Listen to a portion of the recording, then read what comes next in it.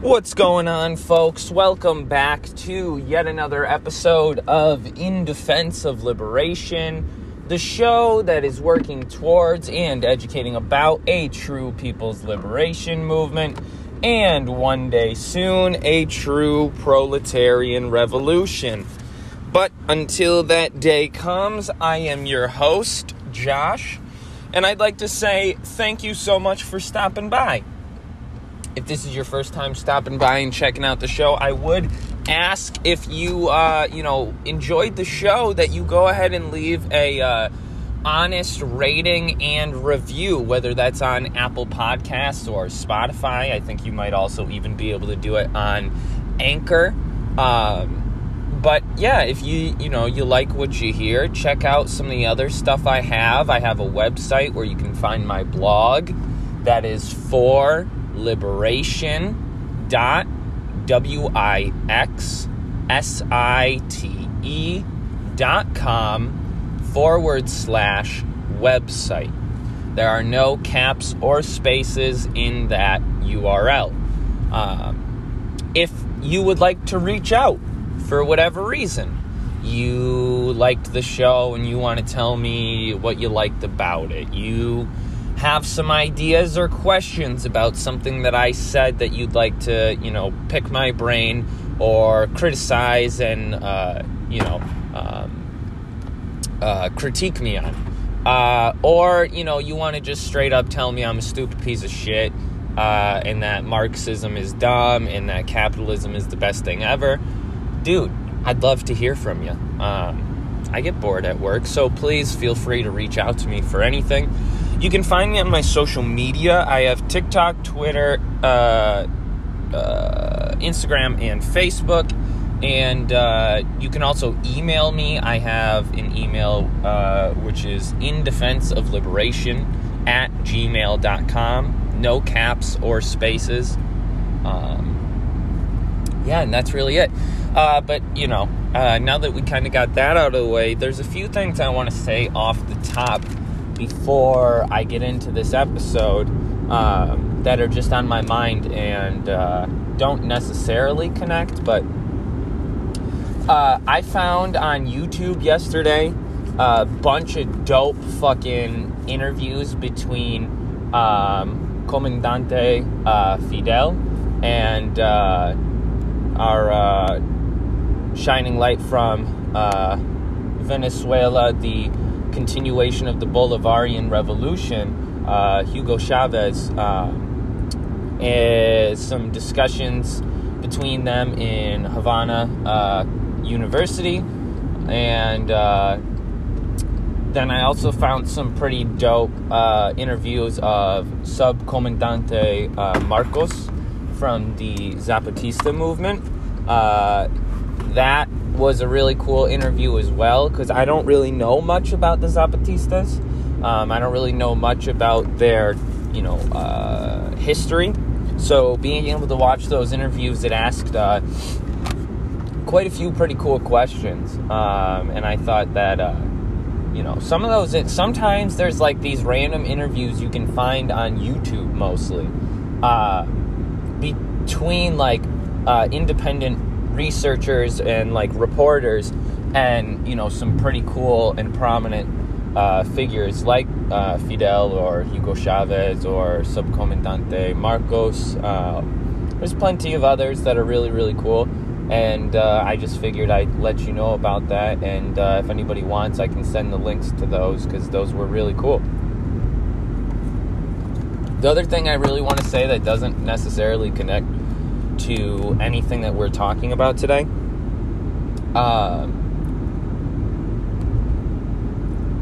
so there's like I don't know, there's really no necessity to bring that up, I guess. So anyways, let's move right into what it is I wanted to talk about today. So today, for those of you who might be listening to this at another time, today, while I am recording, is January 6th, 2022, the 1-year anniversary of the storming of the Capitol building by the far-right mobs in 2021. And, there's a lot of stuff going on in our political sphere that I feel like a lot of folks don't really care about because they're like, oh, this is all just bullshit, a bunch of dumb assholes like Trump and all these fuckers like Matt Gaetz and Marjorie Taylor Greene. And it's like, we gotta, I think folks like to meme on these people on social media, but these people have real power. And it is a danger that a majority of them are going to get away with absolutely no consequences for their participation in giving information to these people, combined with also the fact that, like, the DEA and other, organizations had members and informants there on that day, and they didn't do much anything to stop what was going to happen. And the funny thing is now going all over, like, the news is essentially all these different, like, government organizations blaming each other for not doing what none of them did to stop any of this. It's called a fascist attempt at a takeover of the Capitol. And I think some people don't always accept this definition because, a lot of people talk about how even though it was such a chaotic scene versus, more upright rebellions, there wasn't this ultimate, like, guns in hands, we're taking this shit down now. If you watch a lot of the videos of, like, the different streams of the people who were there, especially the ones that were pushing through the police to get into the building, you see that, like, they're all looking around like, what the fuck do we do? Are we supposed to be going further? Da-da-da-da. And, like, you watch some of the interviews, and there's that fucking documentary, which I never checked it out, but I probably will, that, like, a lot of the people that were there felt that, like, they were going to be protected, that, like, nothing was going to go wrong, because they had informants in the government. And as we're seeing, nothing really is going to go wrong. To connect it to another example that I think many people don't really know about or don't really talk about, in 1934, there was an attempted overthrow of the government of FDR by quite a few people. Let me see if I can find the notes here.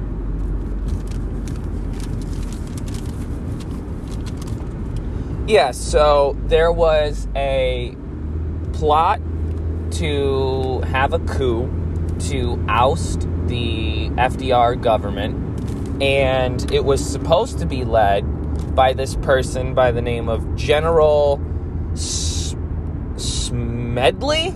God damn. General Smedley Butler.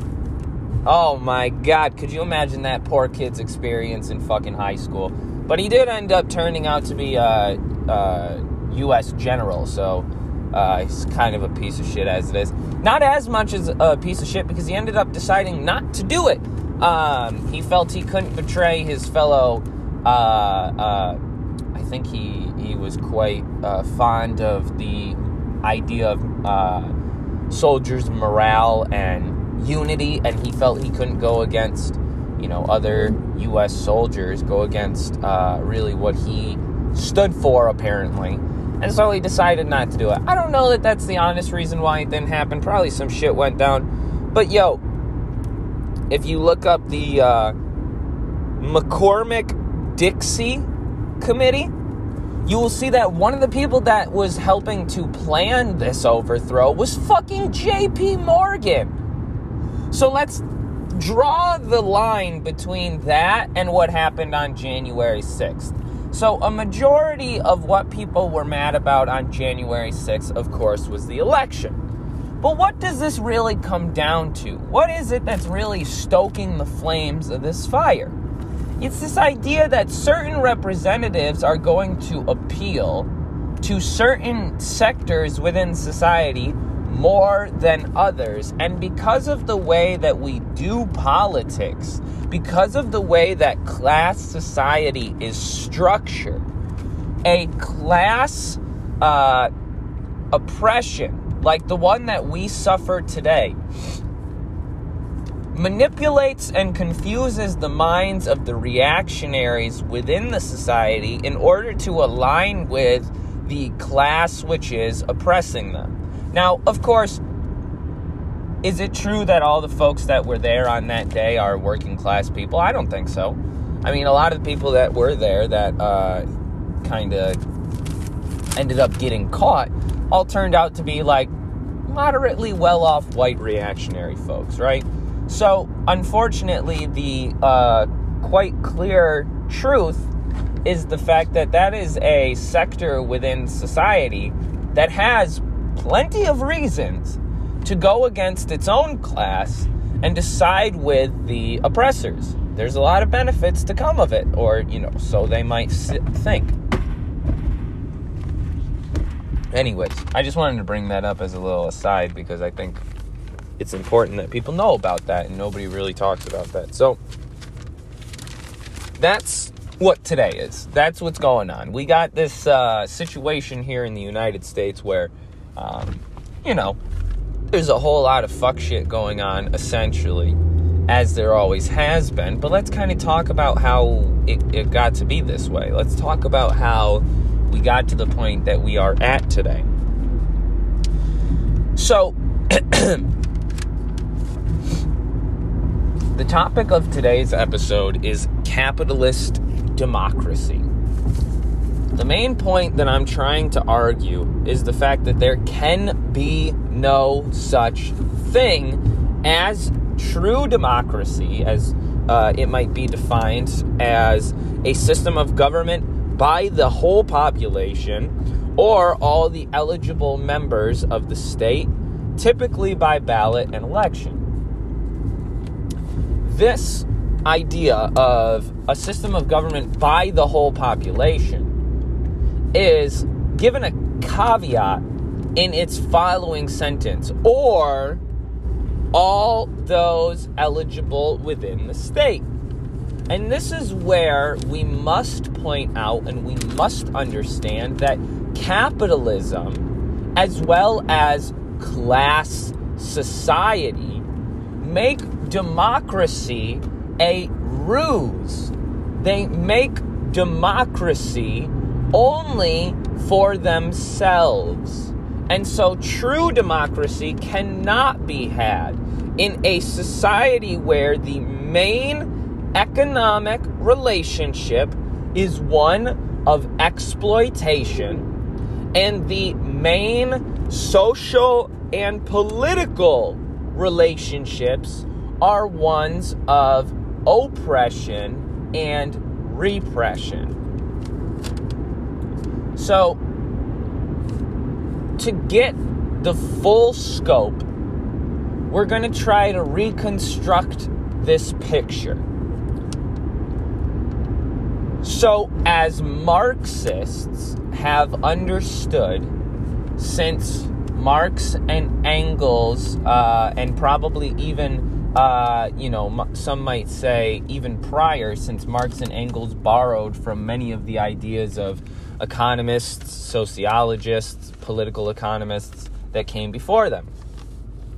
But Marxists have understood and have clearly put out the analysis that the economic base to the society at large, the mode of production that society participates in order to produce what is necessary for that society to continue, is the base, in the sense that this is where all the problems originate. Private property and private accumulation of capital. The contradiction that exists within capitalism that is most prominent and most connected to its economic base is the contradiction between the mode of production and the mode of accumulation. Meaning, the majority of people have been made to be the workers. The exploited working class makes up the majority of the world's, not just the United States, not just Latin America, not just Africa, not just Asia, but the world's population is a majority working class. Meaning, they do not own the factories, they do not own the apartment buildings, they do not own the education systems, nor do they own the media. They also do not sit in positions of power as board of directors, as government representatives, as police officers, as military officials. And so because of this, they are only able to survive, the working class that is only able to survive off of their labor force. Your ability to work and earn money is your form of capital. Whereas the mode of accumulation is totally and inherently based on a few people benefiting and accumulating all of the wealth, all of the commodities, all of the resources, all of the power and control in their hands by the exploitation of the majority of the masses of people. Our mode of production is socialized. We all participate together in getting goods to our table, getting medicines into our system. Somebody has to produce them, somebody has to study them, somebody has to transport them, somebody has to put them in pill form, somebody has to run the pharmacy. All of these people are interconnected and socialized in the sense that the way in which things are being produced is through a social process. We might better understand this by looking at factories, but factories are not the prominent mode of production within the imperialist core necessarily, but ultimately factories have often been exported and used to exploit people in the global south further. But anyways,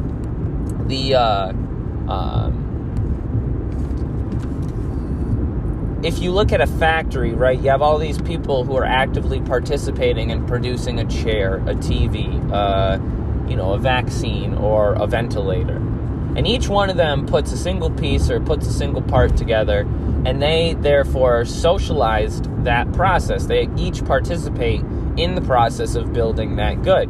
But since none of them can say they were the sole producers, none of them can own it. Only the capitalist can own it. This is the main contradiction in capitalism based on the mode of production analysis that many Marxists want to make sure that we understand. So we have to also understand the contradictions between capitalism and democracy. Capitalism blames the inequality, the poverty, the hunger on the laziness, the lack of savings, the irresponsibility of the workers. It blames it on the restrictions and protections placed upon capitalists and big bourgeoisie. It blames the unions. It blames the communists and the socialists for all of the economic strife that the ruling class has to come under. And they really project that onto the working class in a very clever way, which makes it, the argument is essentially this. We stole all your money. right? This is the capitalist speaking. We stole all your money and we had a lot of it.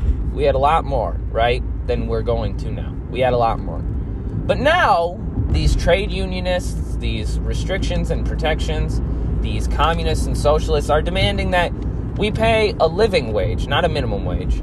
They're demanding that things like, safe working conditions, they're demanding that things like pensions, health care, education services all be made free.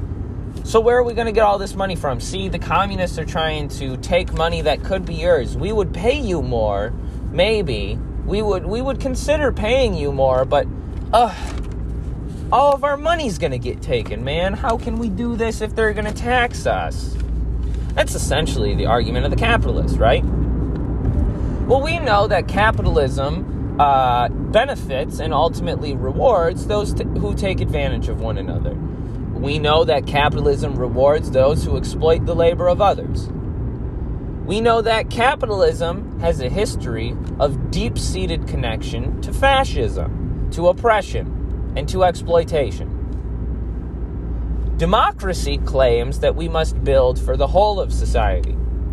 Democracy claims that we must build so that all within society can benefit equally, that all can participate.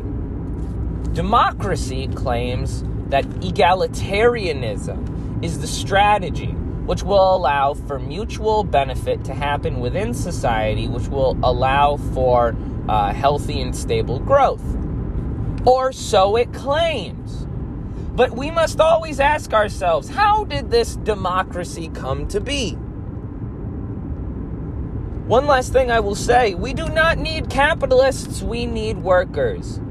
In a factory, who is more important? The manager who chastises the worker for not working fast enough, or the worker who is building the products that the manager, he himself or they themselves, is not building? Who is more important, the CEO and the board of directors who sit in offices, or the sweatshop workers who produce all of the consumer goods which sit in the storefronts that these CEOs and board of directors make decisions about? Capitalism rewards selfishness. Capitalism also cultivates this reality, which I have discussed before in an episode, which I can't remember the title of, but I believe that it will have capitalist realism somewhere in the title or the description. It's a few months back, I want to say right around September or October, because I believe that is when I read that book. But Mark Fisher quite clearly shows that what capitalism does is it really creates apathy. It creates apoliticization or depoliticization. It creates antipathy. It also allows for an ahistorical analysis to be had. And most importantly, it leads to cynicism. It leads to loneliness. It leads to anxiety. It leads towards depression. It leads towards alienation. And it leads towards isolation. All of this is class struggle. We forget, as those of us who are conscious, we commonly forget that we are not preparing for a war which does not already exist. We are not organizing so as to be proactive against this force that we know is coming. That force is here.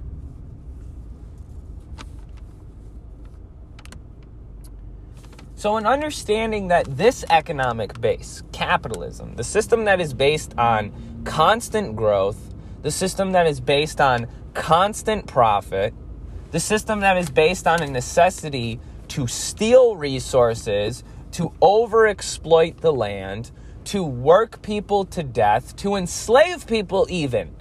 Let us remember that the foundations to capitalist modes of production was feudalism, serfdom, and slavery. Let us not forget that today's society cannot be disconnected from the society that built it, whose birthmarks it still bears.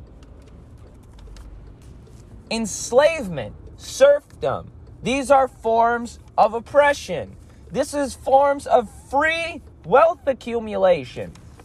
And the difference between the early plantations in the South, the early factories and manufacturers in the North, the early trade of fur and other kinds of commodities, which led towards the beginning stages of the sex trade here in the United States through the kidnapping and sexual enslavement of indigenous women and children and two-spirit folks. All of this is capitalism. All of this is what laid the stage, the groundwork, built the base for capitalism.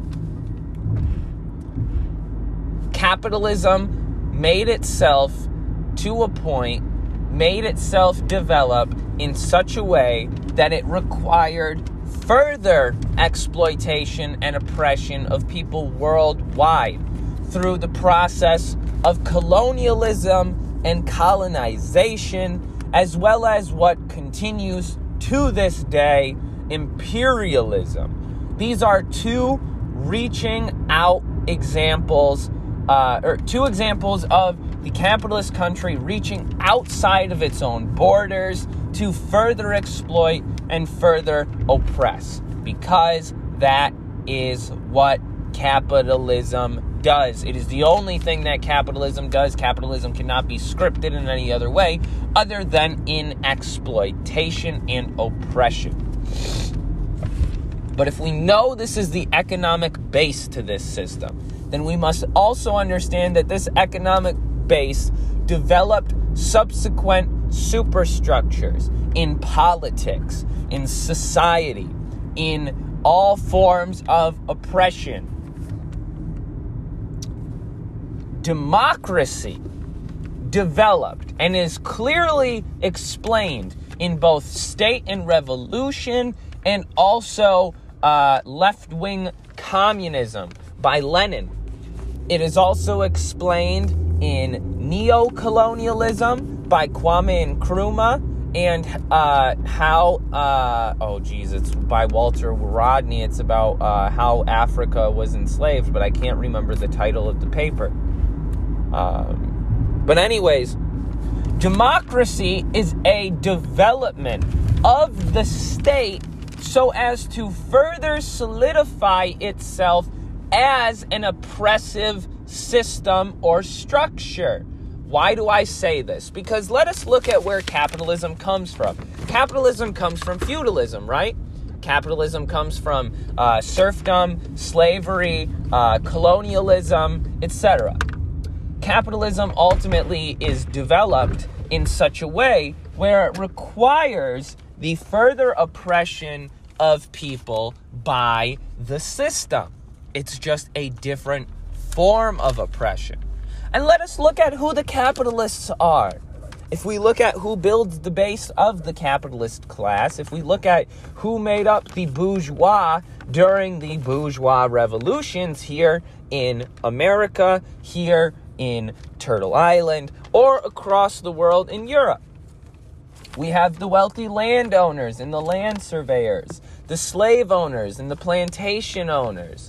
We have the representatives of the crown. We have the soldiers and generals who were not simply conscripted, but had a military career, such as George Washington, the first president, also the most wealthy person in American history at the point in time when he was first elected to be president of the United States. Let us not forget this. Where did he make his wealth? Land surveying, stealing land from indigenous people and putting black slaves on that land, putting brown individuals on that plantation that are going to be completely tortured and oppressed in ways that many of us can never understand personally, even if we study history.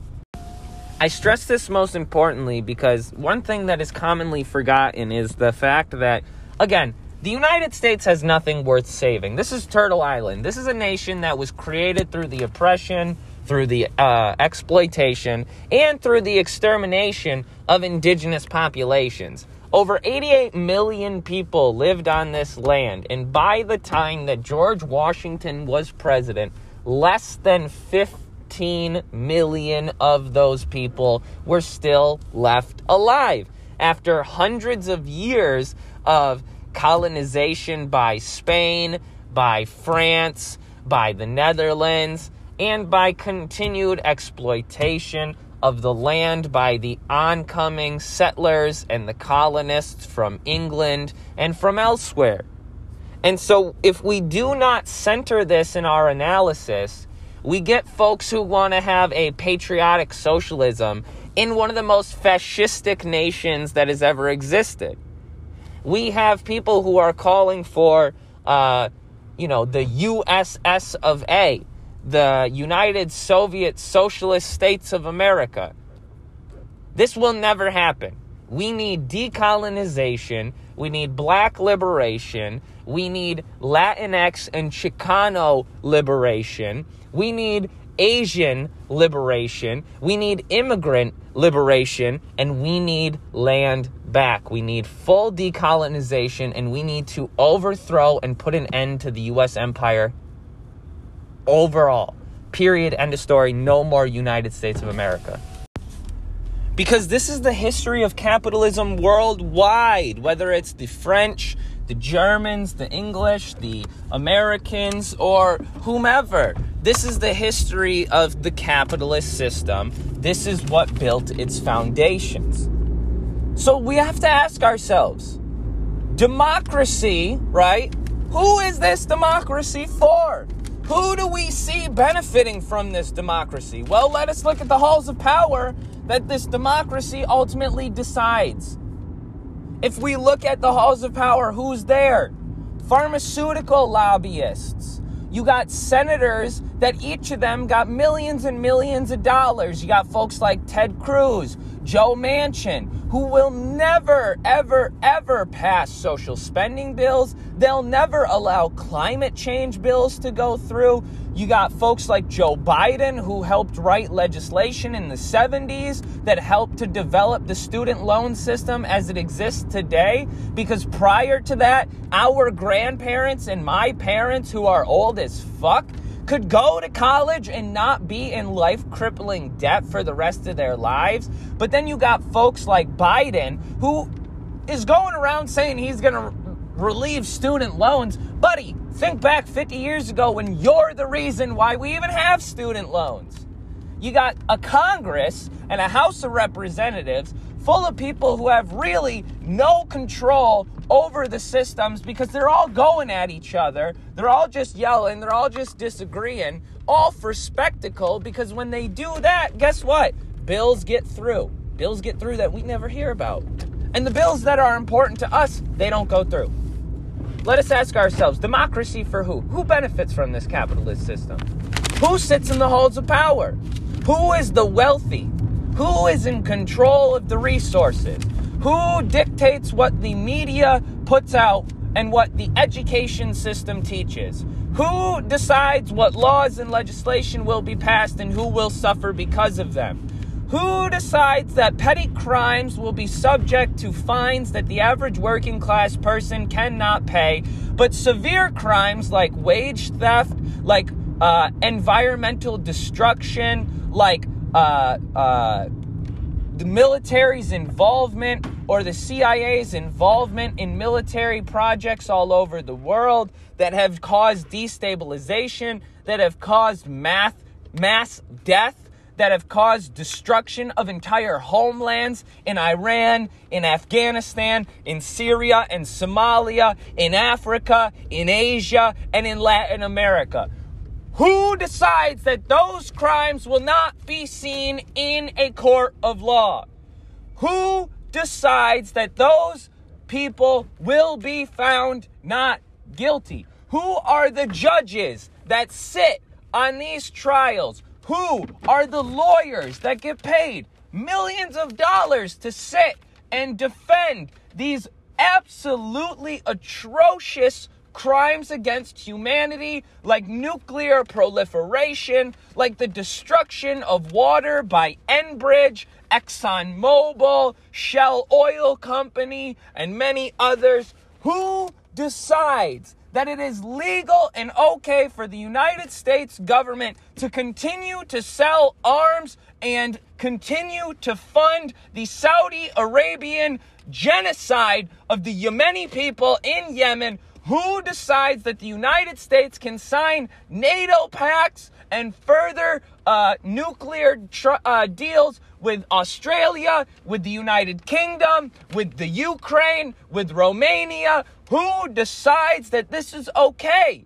And who gets away with it? These are who benefit from democracy. Because democracy, as it is understood today, must be seen as yet another version of the state that allows for the further oppression and exploitation of the working and oppressed people across the world by the wealthy bourgeoisie. This is what democracy under a capitalist system is and can only ever be, because capitalism is an exploitative system. Because democracy led by the capitalists, by the imperialists, by the oil executives, by the military, by the absolutely oppressive and exploitative sectors within society, can only be a democracy for the ruling class. And it has only ever been a democracy for the ruling class when democracy has been tried under the capitalist system. This is true. This is historically proven. We can look at Eastern Europe and countries like Lithuania, Finland, Poland, Belgium, and see that, in fact, the supposed democracies that the United States claimed needed to be replenished after World War II during their Cold War and intensified aggression against the Soviet Union, these democracies were fascist democracies. They were capitalist democracies that sided with the Nazis. And not only did they side with the Nazis, as Michael Parenti points out in one of his interviews, talking about the connections between capitalism and fascism, he says not only did these countries in Eastern Europe prior to their socialist projects side with the Nazis, but they were sided with by the Nazis. The Nazis supported the countries in Poland. The Nazis propelled the Lithuanian governments and the governments in the Ukraine. The Germans and the Nazis during Hitler's reign were the reason why these countries, which were once supposed capitalist democracies, turned fascist. Because when Germany did it, when Italy did it, when Spain did it, these countries said, "We got friends, let's do it too." Because they never act alone. They never take on anything that they cannot handle alone, because they are cowards. Their entire life is based on the destruction of the lives of others. They are evil. They are absolutely unnecessary and irreconcilable with a society that calls itself democratic. Democracy under capitalism is democracy for the rich, democracy for the powerful, and democracy for the slave owners, whether they go by that name today or not.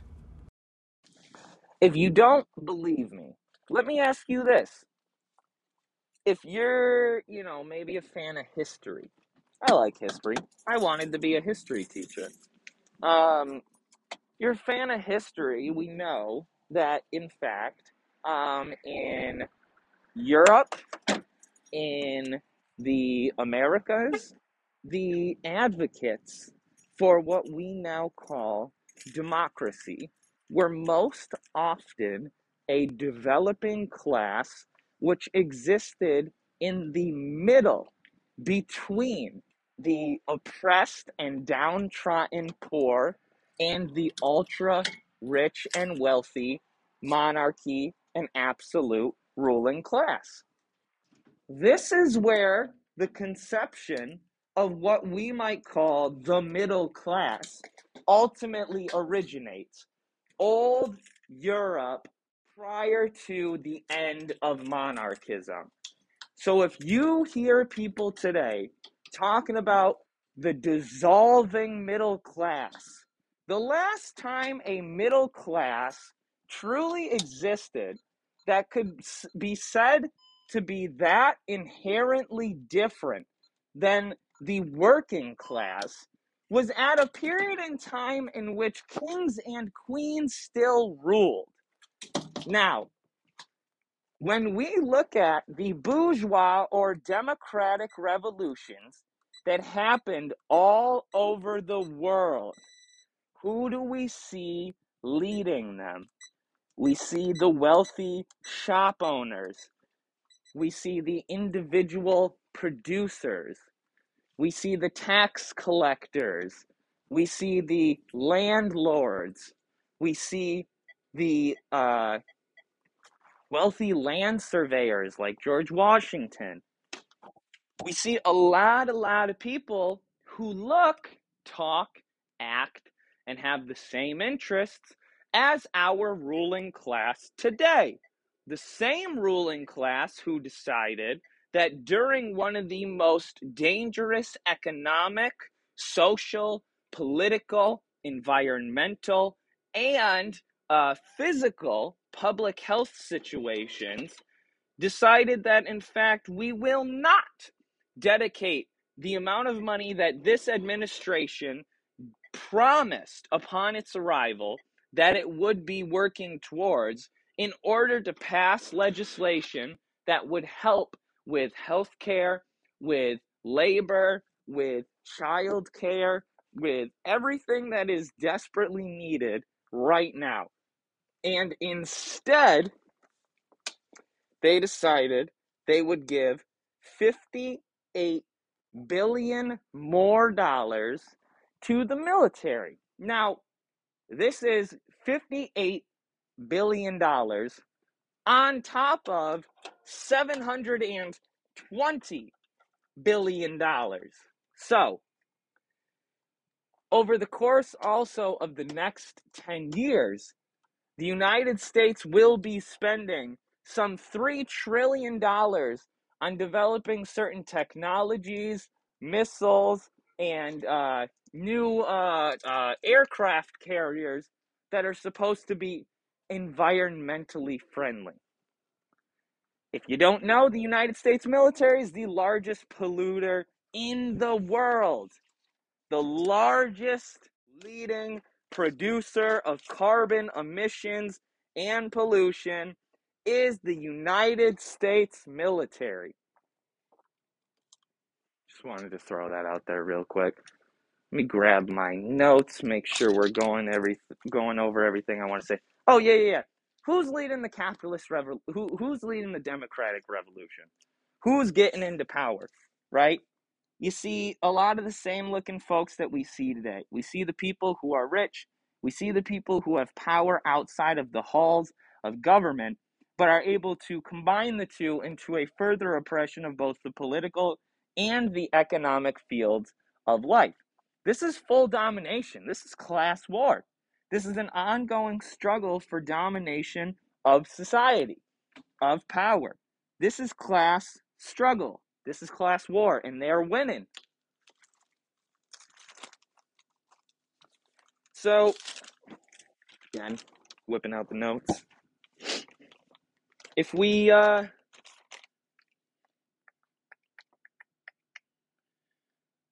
look at one of the most important things that shows us how a state has developed into being a part, or how democracy developed into becoming a new form of the state, one of the most important ways that we can understand this is through a quote that Marx puts out there, and I think Lenin and plenty of others repeat him over time, where a revolution must be fought to its logical conclusion. Meaning, if we are fighting under a class society and we are struggling and vying for power, if we do not ultimately overthrow the entire system as it exists as one based on the exploitation and oppression of the majority of people in society by a minority who holds the power and wealth in their own hands, then we cannot say that this was truly a proletarian revolution. But in fact, it was a bourgeois revolution that shifted the power from absolute monarchs to absolute capitalists. We cannot understand this as anything else. The quote revolution that happened here on Turtle Island, that supposedly founded the American project, was in fact a counter revolution in many ways against slave uprisings, against a call in Europe to an end to slavery, as well as a demand that the colonists and settlers do not continue advancing west. So what do? They say, fuck you, I want to kill some more people, I want to steal some more land. Let's have ourselves a little revolution. But it's not like they, overthrew the system, turned around and said, all right, y'all, everybody's free. Go ahead and do popular power. We're going to give everybody within society the opportunity and ultimately the duty to participate in society through active administration of the political sphere. We want to ask that everybody participate in the struggle for changing the economic systems. No, it's not what they did. They said, all right, cool, no more king. We're going to go ahead and have slavery keep going. We're going to keep genociding, kettling, and torturing indigenous people.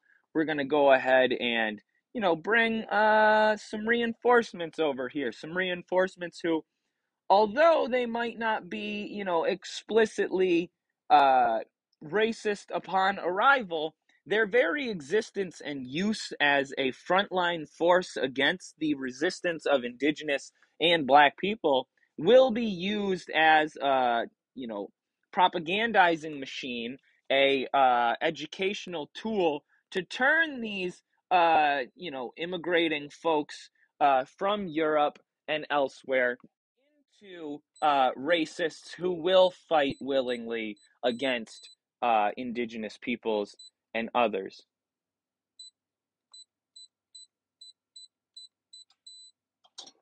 We have to kind of understand this history in this way, otherwise we lose a lot of the context. And so because of that, the people who ended up benefiting from this revolution did not ultimately completely change the structure of this society. It's still the majority of people suffering under the oppression of a minority for the benefit of that minority. And so because of that, ultimately, the whole structure of society as a class society, where, again, some have and some have not, has not changed. The only thing that has changed is the faces who ultimately sit and represent this system. So in moving forward, right, this is how democracy exists under a capitalist system. This is how democracy came to be in Europe and here on Turtle Island. So we must know then that this democratic system is a lie, because now the people who wanted democracy for themselves do not give democracy to their subjects in the same way that, maybe kings and queens at a certain time fought for their own rule because they thought that maybe they would rule with a less iron fist than their father or than this person in the surrounding region. And so they take themselves and the people that are loyal to them and they have a little, coup, and they overthrow power, and then they go ahead and just become kings themselves. This is not much different in any, real concrete and material fashion than the rule of the capitalist or the capitalist representative, who in fact will not listen to his or her constituents, who will not listen to their subjects, who will not pass legislation and laws that benefit the poor, exploited, and oppressed majority, but will in fact only pass laws and legislation that further protect and enrich the already wealthy and powerful bourgeoisie. Because of this, we have to understand that the democratic system is, as I said, a new form of the state. And so, when people call communists and socialists non-democratic because they want to lead by dictatorship of the whole class, we must understand that is what already exists today. It is the dictatorship of the bourgeoisie that is in charge, but its representatives have built a nice little game that happens once every few years in different places for different, new roles and exciting new responsibilities, which usually go to individuals who are already on the payroll of massive oil extraction companies or pharmaceutical firms or the IMF, USAID. Now we got fucking QAnoners in government. Like, what the fuck are we talking about democracy here? These are representatives. These are people who are put in these positions of power to ultimately perpetuate and support and uphold the ideas of the ruling class. This is the only way that we can understand democracy today. And so because of that, right, we have to dig a little bit deeper. We have to understand that capitalism is inherently tied to fascism through its own dialectical development and class struggle. So we know class society has existed for a long time in many different ways, in many different forms, in many different times. We've had early slave societies like the Greek and Roman empires. We've had feudal societies like in Eastern Europe and all throughout a lot of Asia, right? And we also have capitalist societies like in Western Europe and in the Americas, where colonialism, imperialism, enslavement, mass termination, genocide, sexual exploitation and enslavement of women and children, the development of the matriarchal family as a form of oppression by the patriarch of his domestic slaves, his wife and his children. All of this builds the base of the capitalist system. So how different really is a capitalist democracy, right? Which really exists in this way, and a fascist society. Because if we look at countries like Italy and like Spain, if we look at countries like England and France even, although they were never explicitly fascist, the ties between the fascist dictatorships and the capitalist class show that ultimately capitalism, although not necessarily always fascistic, is inherently tied to and cannot be separated from fascism. Some of the earliest societies that first began to develop capitalism became fascist societies. We cannot ignore this historical pattern that happened all throughout Europe.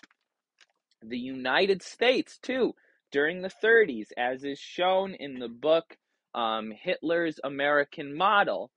Not only did the U.S. laws themselves, such as segregation, Jim Crow, the lynching laws, all of the laws on immigration, such as the Quota Act, Japanese internment, Chinese exclusion, the way in which we view intellect, physical ability, and things like that, which were examined on Ellis Island as a prerequisite to being allowed into this country, all show tendencies of fascism. And so, because of that, we must understand that also the United States had a huge fascist movement during the 20s and 30s. We had a Madison Square Garden event where swastikas and pictures of George Washington and Thomas Jefferson were hanging with 30,000 plus people in attendance. We cannot disconnect this from the history of this country. We cannot disconnect this from capitalism either, because a majority of those who have to be convinced that fascism can take place are the capitalists, because they are in control. They have their representatives in government. So if someone like Hitler, if someone like Mussolini, if someone like Franco comes along, they have to get the confidence of the capitalist class behind them. That is why Hitler had what was called the Dusseldorf Conference, where Hitler and other Nazis from the National Socialist Party, and I must, stress that this party in and of itself existed as a form of propaganda to convince people who thought that socialism would be good because they would get the benefits of it, but not because their form of socialism would continue oppressing other people. They didn't quite understand that this was not socialism, that the National Socialist Party had nothing to do with socialism other than in name. The Dusseldorf Conference was when Hitler met with some of the most wealthy and powerful industrialists and capitalists in Germany. He told them that your blood is better than the poor's. You work harder, so you deserve what you have.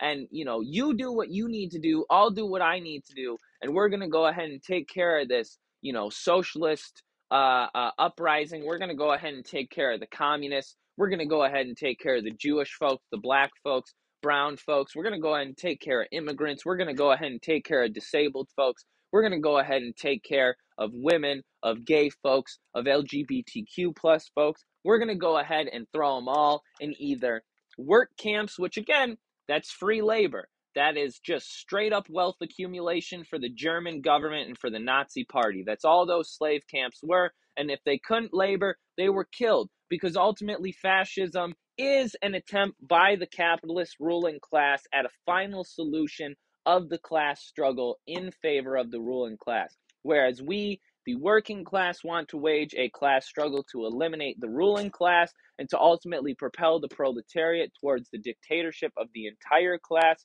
of oppressed and exploited people. The ruling capitalist class wants the opposite. It wants the termination, the exploitation, and the full enslavement of every single working person and exploited person worldwide. Those who cannot work, the elderly, the disabled, those that are deemed unfit will be killed, are being killed, will continue to be killed, because that is what fascism does. That is what capitalism does. That is what imperialism does. That is what colonialism does. That is what patriarchy does. That is what class society does. How different, really, and I only have a few things left to say here, how different, really, are the speeches of Reagan and Bush to Hitler and Mussolini? How different is the phrase by Reagan that 1/3 of the world's population will always remain poor, unhoused, and uncared for, quoted by George Jackson in His Blood in My Eye, where he calls him the true leader of what he said was the Fourth Reich, the United States of America. True fascism was already here, has already been here, and has been explicitly pointed out by many.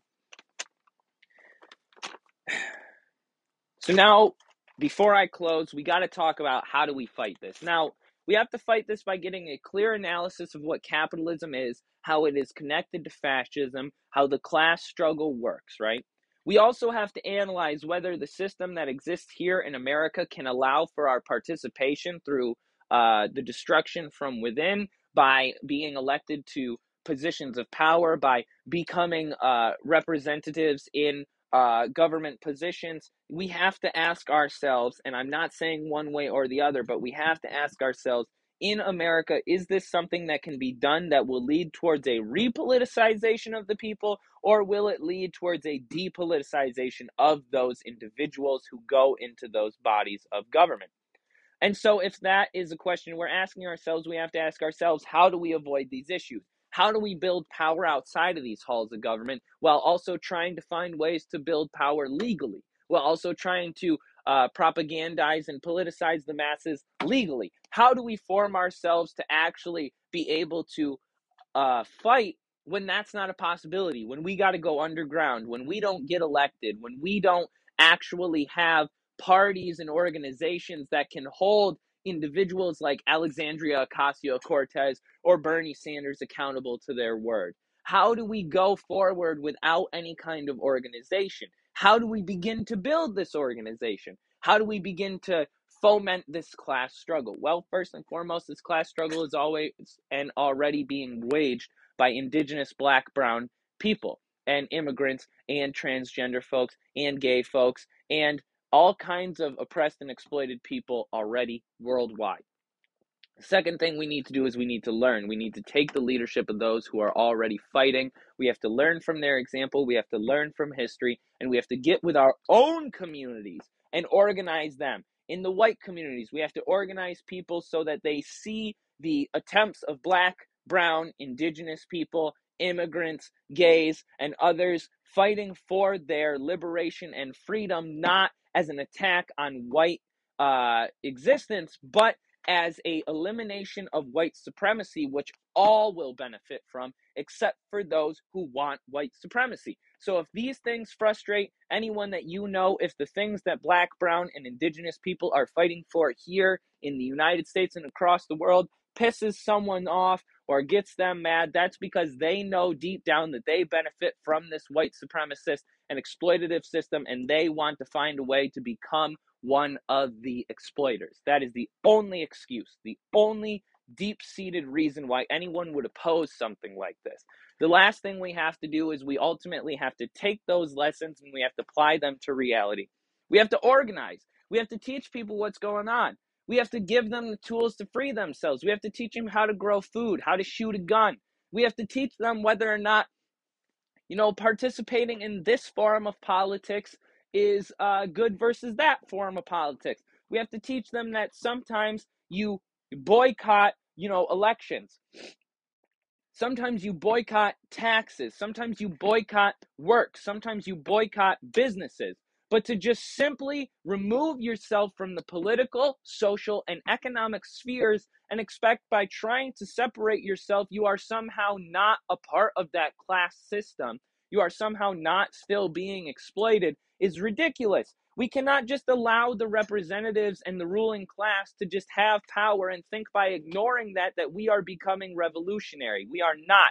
The only revolutionary strategy is taking down the system from within. That is within the belly of the beast or within the political institutions, depending on the tactical situation, that can only be decided upon truly by the masses of people that are being exploited and oppressed in that given circumstance. If you look at Black Power by Stokely Carmichael, a book that tells people how they got the people in the South to become politicized, that cannot simply work in and of itself in every situation at every point in time. We have to have different strategies, we have to have different tactics, and we have to have an intention to overthrow the capitalist system, period. So whatever we do, illegal or legal, above ground or under, with the masses or before bringing it to the masses, we have to do it with the intention of overthrowing the capitalist system as a whole and leading the revolution through to its logical conclusion where class society is ultimately being fought by the dictatorship of the proletariat, which is building a scientific socialist society to grow towards communism. Thank you for listening, folks. I hope this was informational and I hope you enjoyed some of it. Please let me know what you think. Reach out if for any reason you would like to. And until next time, stay safe, stay revolutionary, and stay lovely, folks. We'll see ya. Peace.